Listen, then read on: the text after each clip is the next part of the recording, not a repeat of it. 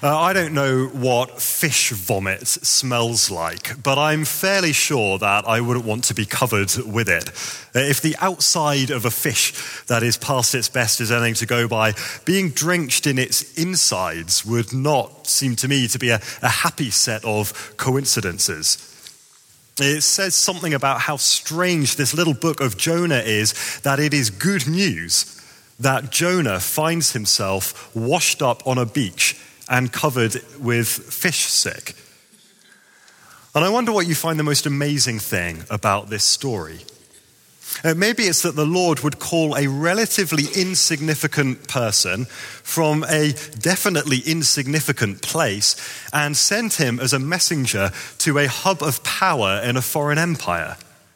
This is a story of a little man from a little place, actually just near Nazareth in northern Israel, being sent to what God calls the great city of Nineveh, near modern-day Mosul in Iraq. That's quite amazing. It's amazing in a different way that Jonah would run away. He found a port and set sail in the opposite direction. It's amazing that God commanded the wind and the waves to bring about a storm that forced Jonah to face up to his rebellion.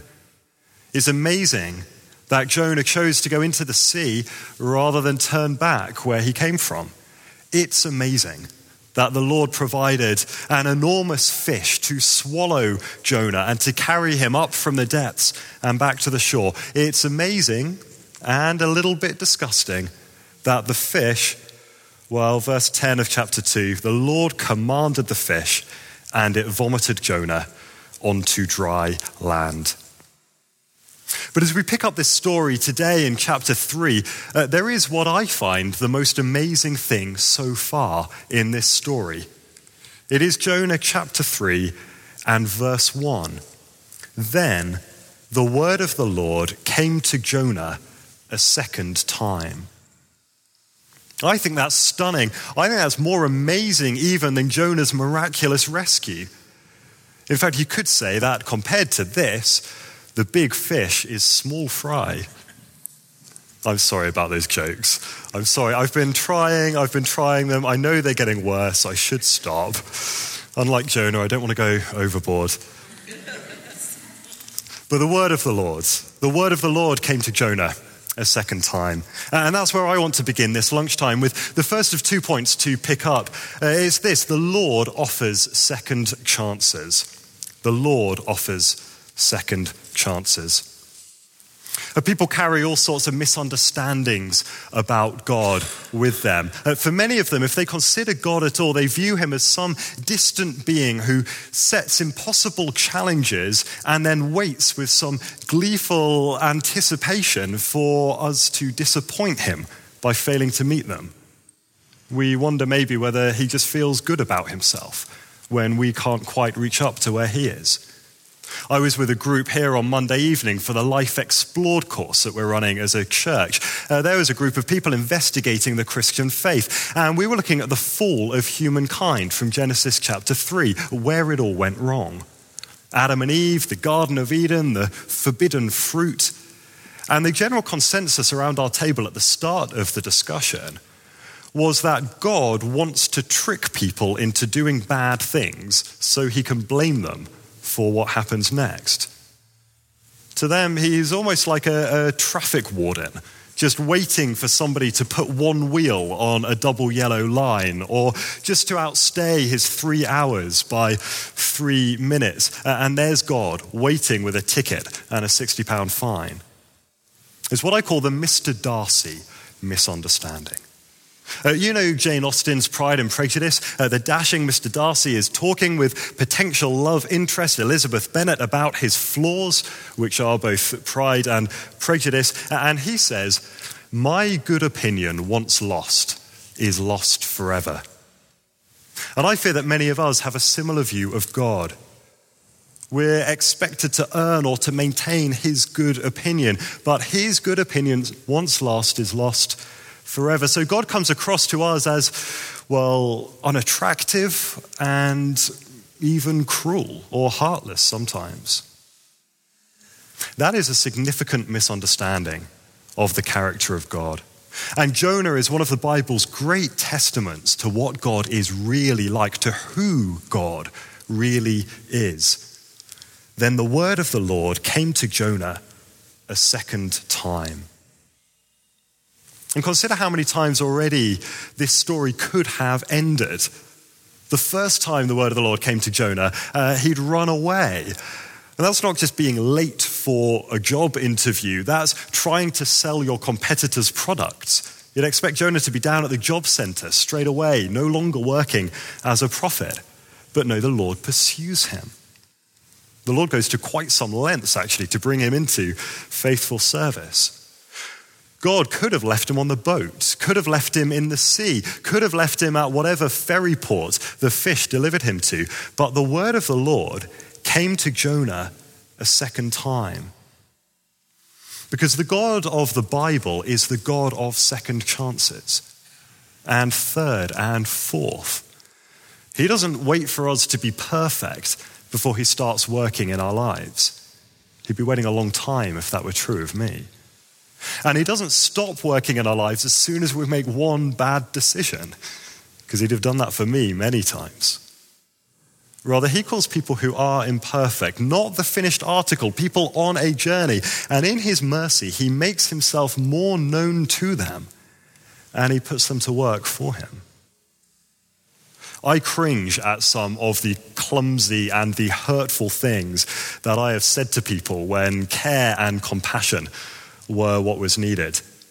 And I feel the burden of the missed opportunities where it felt like the door was wide open to saying something about my Christian faith and quietly stepping back through the door and pulling it to behind me.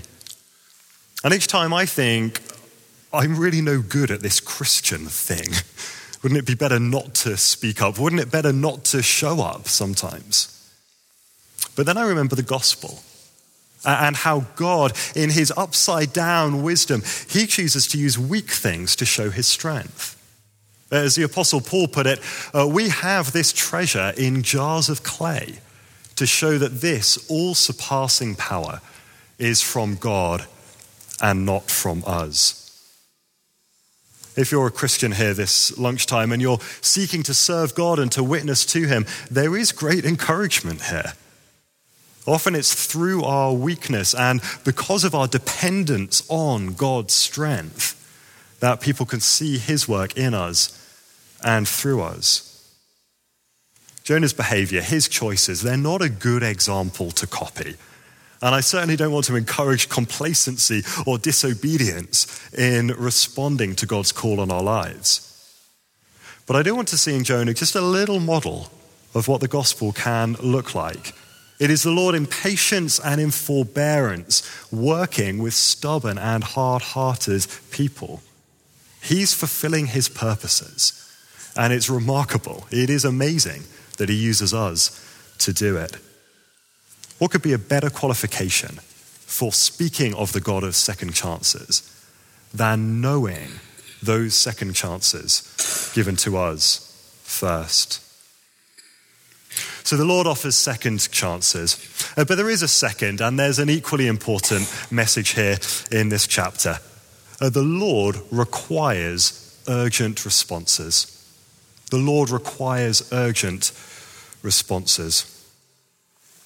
Jonah's sent to Nineveh, and this time he goes. So from verse 3, Jonah obeyed the word of the Lord and went to Nineveh. Now Nineveh was a very large city. It took 3 days to go through it. Jonah began by going a day's journey into the city, proclaiming 40 more days and Nineveh will be overthrown. In thinking about the patience and the mercy of God, we can't miss that the backdrop to these events is a stark warning about coming judgment. Jonah was told in chapter 1, verse 2, that Nineveh's wickedness had come up before him. The king characterizes their behavior as evil ways and violence in verse 8 here. The Ninevites and the people of Assyria more generally, they were known for their violence, their oppression, their brutality. And God says it matters to him that evil is going unchecked. He wants to restrain their hand of violence. And if they don't turn from their evil ways, he warns that they will face consequences for their actions.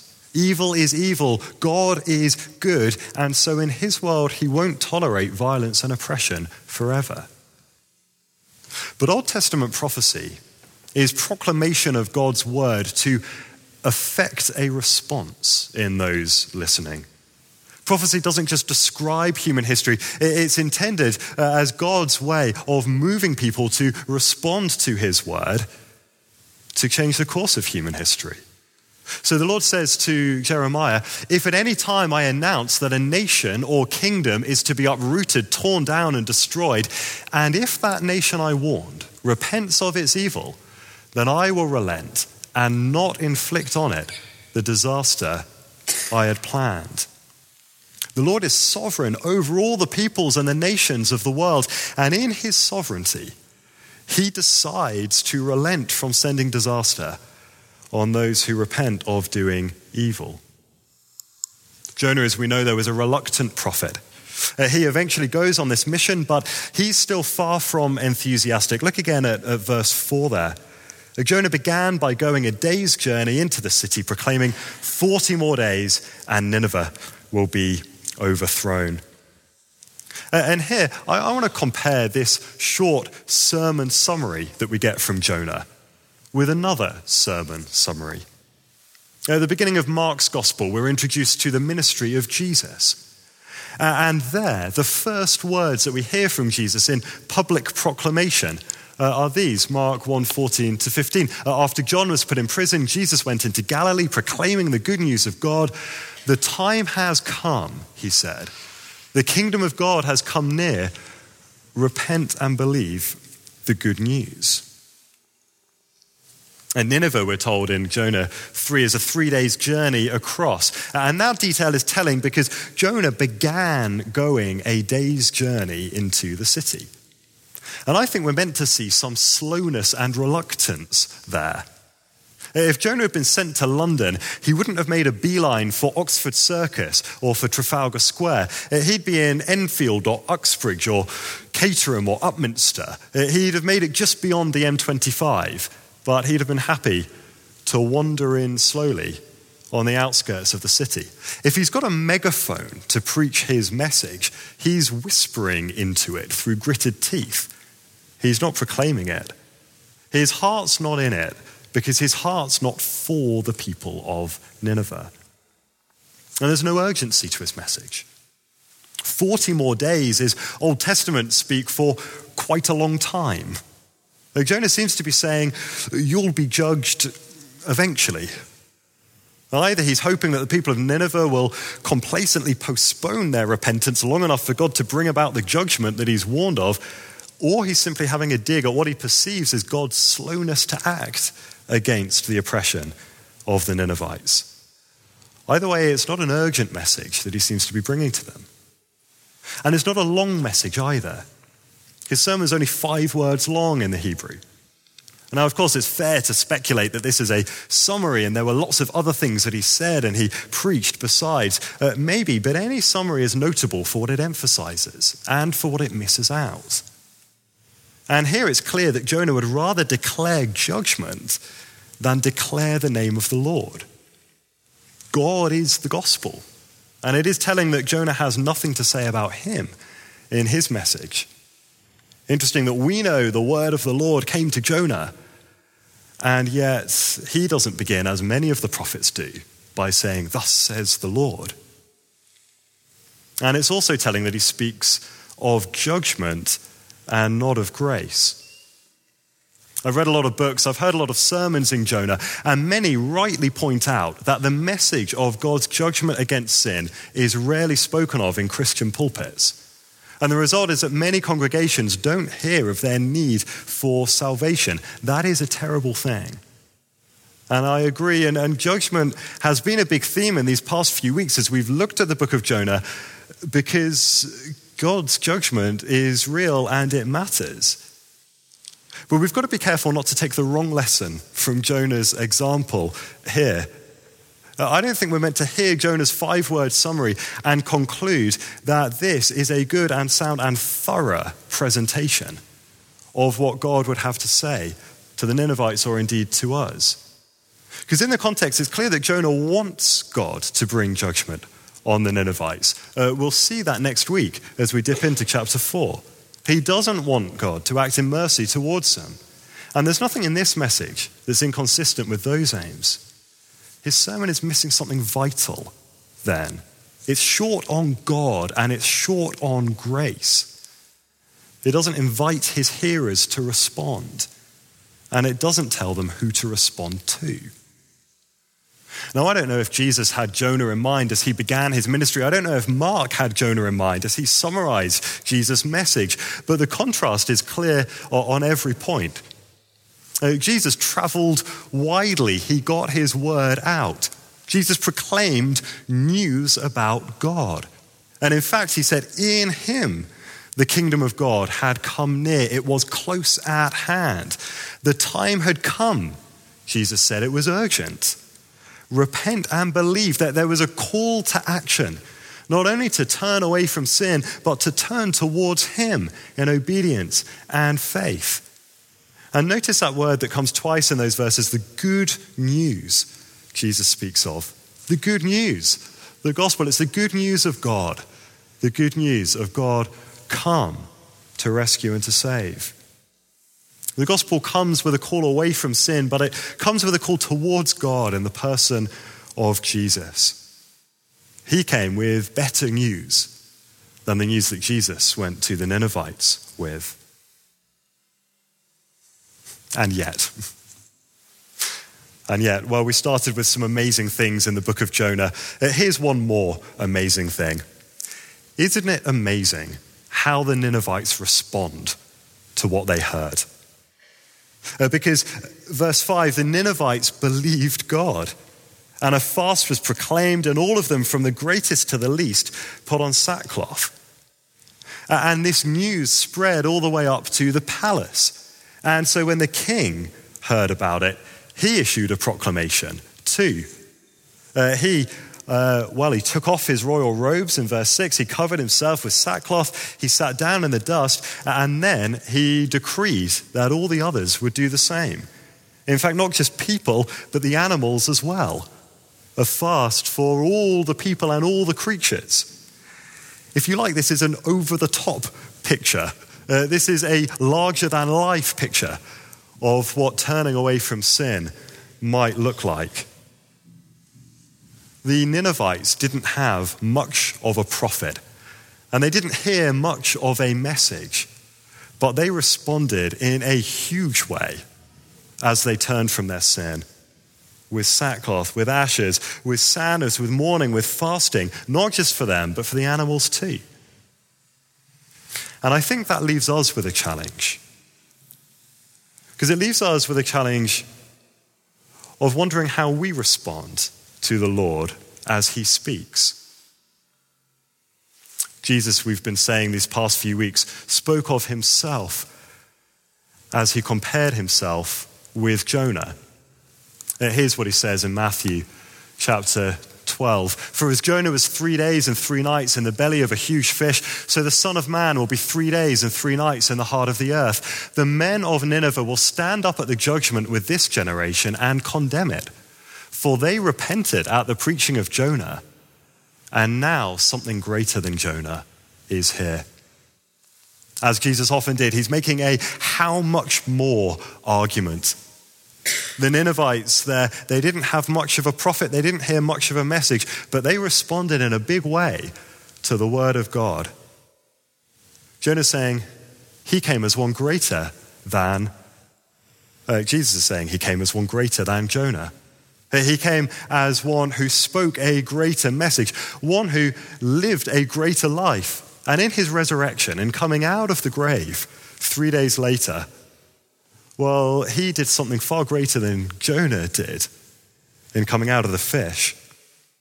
It's a how much more argument for those who have heard that greater teaching of the gospel of grace in the Lord Jesus, who had seen that greater sign of the resurrection of the Son of God. Those who had heard that clearer call to repent and to believe the good news of grace in Jesus. So as we look at the Ninevites and as we see their transformation, it poses a challenge to us today. We who have heard more and seen more and know more. The question for us is, how will we respond to him and to his word? He is the Lord who offers second chances, but he is the Lord who requires urgent responses. And it would be good for us to take a lesson, not just from Jonah, but to take a lesson from the Ninevites in how they responded to what they had. How are we today going to respond to what we have heard and seen?